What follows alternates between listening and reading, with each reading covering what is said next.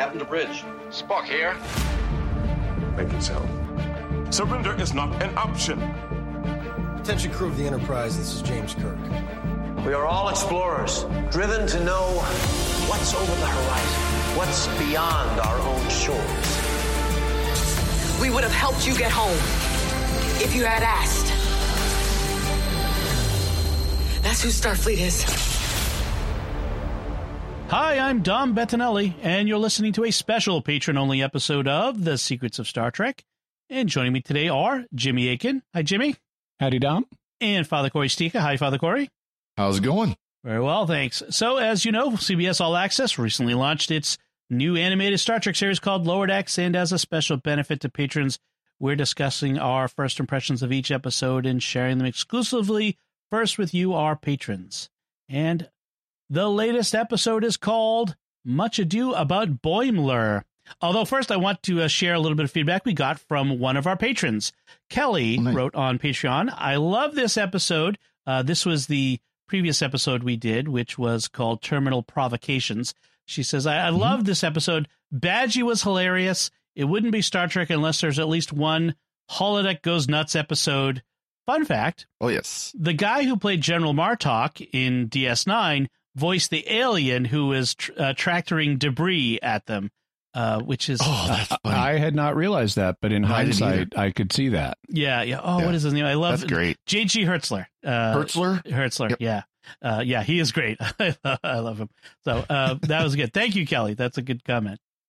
All right, let's talk about Much Ado About Boimler, which is, of course, a Shakespearean reference in grand Star Trek tradition.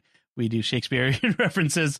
The original title being Much Ado About Nothing is the name of one of Shakespeare's plays. Of course. Which is rather fitting for when you're talking about Boimler. But anyways. Yeah, especially in this one.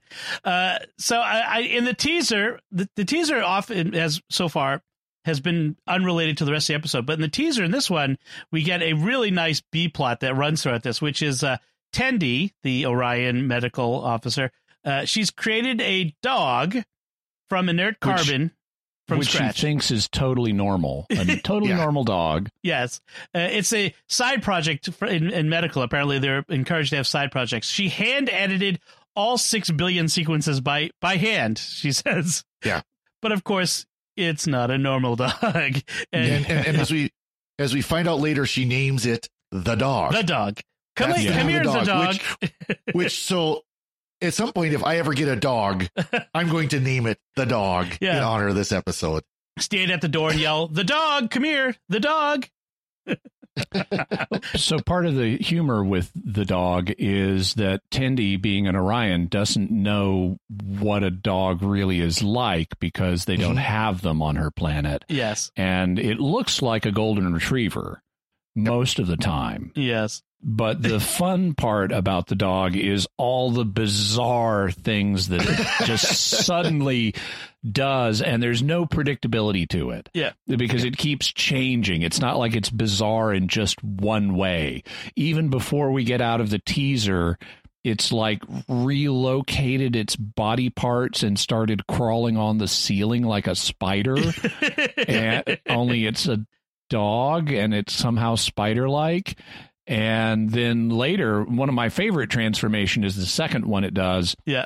Where it's coming through the hall and all of a sudden it turns into a cube and starts rolling as its mode of it's just a rolling cube now. And then later its head melts and 2 bats fly out of its neck. And all kinds of different just totally bizarre things. It randomly changes color and starts glowing when it barks at one point. And we'll save what it does at the end for the end. Yeah. But I love the bizarre, unpredictable transformations that the dog goes through.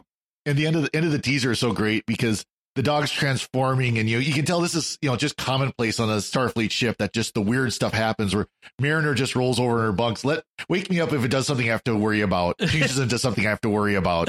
Goes to sleep. Yeah, it's get a real like The Thing vibe. Carpenter's the Thing. Yeah, very much. So you get creeped out by that. So our A plot. So as again, it's Lower Decks. So what the our surface plot, really our A plot is always our main characters who are the Lower Decks people, right? But there's whatever the surface plot is, whatever is keeping the senior officers busy, right? And that's what I was gonna say. Like the senior officers always have some other mission that is occupying them, but that's not really our main plot. So the captain, the first officer, and the security chief are off on a secret mission having to do with ninja-ing plants onto the alien planet or something. And Chain of Command from TNG, the episode Chain of Command, where Picard, Crusher, and Worf go on this secret mission.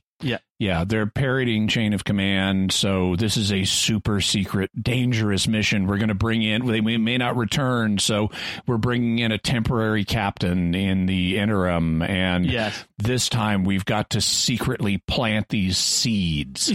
Yeah.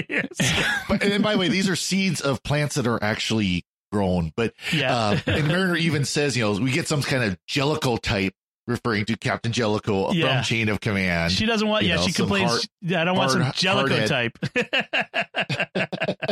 That is good. Meanwhile, Boimler, he wants to impress the new temporary captain.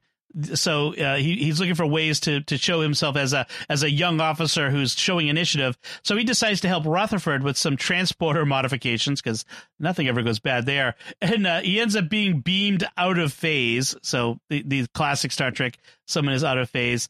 He's and he's kind of stuck in the last part of the transporter materialization process. So he's stuck making the noise, the transporter noise, the high pitched whine. And he's kind of half little translucent. You can see through him, but not completely. He's glowing. Yeah. So meanwhile, it turns out he is physical at this point enough to touch and interact with objects, but he's still making the high-pitched whine and is glowing. And it's semi-transparent.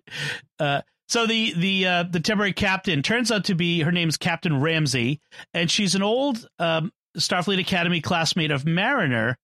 And it's interesting because that kind of places Mariner's age as being a little older, because if Ramsey is a captain, so Mariner is supposed to be about captain point, and she's still an ensign. So that kind of highlights that a little. I know we kind of figured that because we know that she's gone up in rank and been busted back a number of times. So it's not like she's the perpetual ensign. She's going up in rank, like we just saw in a previous episode, where a couple episodes ago, where she was actually promoted to lieutenant. Of course, to try to drum her out, but still.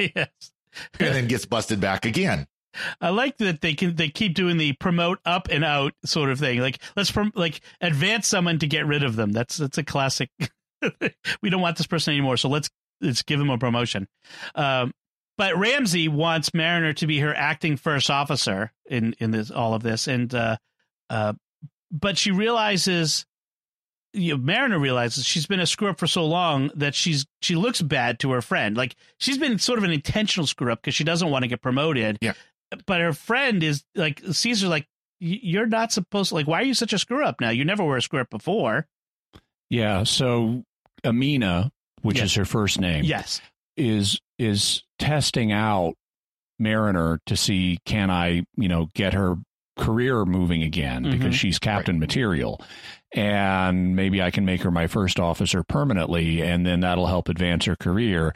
So even though this isn't revealed until late in the episode, Mariner is intentionally being a klutz to avoid getting promoted. And it's only when an emergency, a genuinely really dangerous situation happens, that she drops the act and becomes the competent officer she actually is. But and I like that reveal. Previous to that, and this is something I like about Lower Decks writing in general, is they tend to subvert expectations with the tropes they're covering. Yeah. Because originally it's like Mariner is just being a total klutz, and it's embarrassing for Mariner, and it's embarrassing for Amina, and it's embarrassing for Amina's other officers that she has with her. And so we're meant to find this, humorous, and the payoff for this kind of thing typically would not be hey, you're deliberately taking a dive. Yeah. Right. And so it has just like a couple episodes ago where they really subverted a bunch of tropes. Here they're subverting this one where someone who is unexpectedly klutzy, there's actually an intelligible reason for why that's the case. Yeah, this isn't a Barkley character where he's completely klutzy and completely clueless until he gets into his field, and all of a sudden then he's super genius. Yeah. But he's still otherwise he's awkward personally and all that other stuff. This is someone where she's purposely trying to do it to keep herself in the lower decks. I like that they kind of bring out this idea of why must we always strive to be promoted? Why can't I just be a super great ensign? Which is kind of one of the things that the criticisms like of Riker, like how long were you a first officer? Why didn't you ever go take? In fact, there's an episode of TNG where he's about to become a captain and he decides, no, I just want to stay first officer.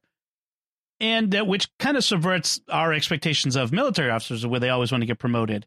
So I like that they bring this up, that she just wants to stay a super great ensign and she's not ambitious. Or at least for now. Yeah. And the military, encourages that mindset of promotion because I know, speaking of the U.S. military, there are certain points where if you don't reach a certain rank by a certain point in your career, you will not be able to retire from the military. Yeah. Like for officers in the Air Force, if I remember right, it's if you do not reach the rank of major, you will not be able to stay in the Air Force long enough to retire. Right. They will drum you out. It's up or out. Yeah. And part of the reason for that is they want qualified, competent upper officers. So if they spot somebody who has the potential to do well at a given rank level, they want that person to move up and handle the responsibility that they're capable of handling. They don't want them just saying, I want to kick back here. Right. I don't want to. I don't want to serve my country to the best of my ability. Right. But that being said, there's also the principle of promoting someone to the point of incompetency. Promoting them until they become incompetent, basically. The Peter principle. Yeah. Peter principle. I couldn't remember the phrase. Yeah. So on the other hand, we have Boimler, his situation where he ends up in sickbay. Rutherford figures out a way to turn off the noise, which is actually I'm kind of grateful for because that would be annoying. Yeah. But Dr. Tiana, she says, I don't know what's going on, so I have to alert Division 14. So it's this is another secret division of Starfleet, like the temporal investigations and whatnot. This is Section 31. Section 31. Yep. Division 14 is in charge of mysterious illnesses and unsolvable scientific mysteries. So, and he's like, that shouldn't be too bad. And then suddenly the Division 14 ship appears. Well, she also tells him he's going to be taken to a resort spa planet. Oh, yes. And be pampered as they solve his problem. Right. Well, and it's like, they call it the farm, and it's like, yeah, I remember as a kid hearing about, the farm, say a pet going to the farm. Yeah, Rover went to the farm upstate where he'll run around and chase squirrels. So, but the Division 14 ship rendezvous with the Cerritos by coming out of a dark cloud, and it's this like sinister looking, dark, weird looking ship. And you have this sinister sounding Edosian, which is the same race as Arax from TAS. Yeah. Yeah. He shows up and takes Boimler and Tendi along with the dog aboard to take them to the farm. Because the dog is also an unexplained scientific, bizarre mystery medical thing. And Tendi refuses to leave the dog and wants to take him to the farm. So on board I don't think we ever got a name for the section, the Division 14 ship, but on board the Osler. It's the Osler. Osler. Oh, okay. Osler is named for Sir William Osler, who was a Canadian physician and was one of the original founders of Johns Hopkins University. Oh, excellent. Very good find there. Or hospital and university. Yeah. So on board, that's when they end up meeting the ship of misfit Starfleet officers and all kinds of freakish accidents and ailments who they claim Starfleet is hiding its mistakes. This really reminded me of an audio play that we covered on Secrets of Doctor Who called Trial of the Valeyard, where the Valeyard reveals that there are all these Time Lord regenerations gone bad that the Time Lords are keeping suppressed, and they are like slightly out of phase with each other, so young and old at the same time, or bizarre things like that. And these scientific misfits here really reminded me of that. You have like the one guy who's half of his body like the left half is aging rapidly and the right half is aging in reverse. Right. Yeah. So he's both geriatric and boyish. And even changes his voice as he turns which side he's facing. Yeah. And you've got a man who's had a woman materialized at an angle so that their torsos intersect. Yep. And you've got a guy that they never really give any screen time to, but like his head is partially disassembled and little bits of it are floating behind in some kind of apparent transporter accident. They're all these mutants, and they all think, that this is something bad is happening. There is no farm, where the ship is the farm, because we've been traveling for months. Yes. So they plan a mutiny to take over the ship. But, of course, Boimler rats them out because that's, the regulation thing to do. And then they turn on Boimler because, of course, the Adosian captain of this ship reveals that Boimler is the only one he's the good one. It's like the teacher who says, this is the kid who told me that you all were going to cheat on the test, so he's the only good one. Now I'm going out of the room and leaving you all with him alone. Yeah. You all need to imitate him and take a lesson from his example. Well, even does. You need to be like Brad Boimler right here. You need to be like him. Yeah, he really points him out. Well, it turns out they're about to throw Boimler out of the airlock, and as the outer door opens, he falls to the ground because the Ostler has landed. It turns out that the farm is in fact real, and they get there at this exact moment, and the Erdosian captain apologized for the creepy looking ship and his failure to communicate properly with them, and says, in hindsight, actually, I think that I can see where you would have gotten the wrong idea about us. And oh yes, I'm sorry, I do recognize I have a creepy laugh. Like he has that sinister laugh. And turns out the farm is a beautiful paradise where they're treated perfectly well. And but at this point, the final bit of Boimler's materialization just happens, and so he's no longer a freak and doesn't get to stay there. Yes, and then we have the final transformation of the dog with Tendi, who starts flying off literally into the sunset and talking. It turns out that the dog talks in English, and. So that we have that final transformation, which is good. And Tendi thinks that's how all dogs are. Yeah, isn't this how dogs don't talk and fly and change form? Dogs spit fire and shoot lightning, don't they? Yeah. She says she reassures Tendi, the dog does, that she actually likes it on the farm, noting that there's a lot more space to run than on the Cerritos and more things to urinate on. So there's that. Yep. This is like a dog would think.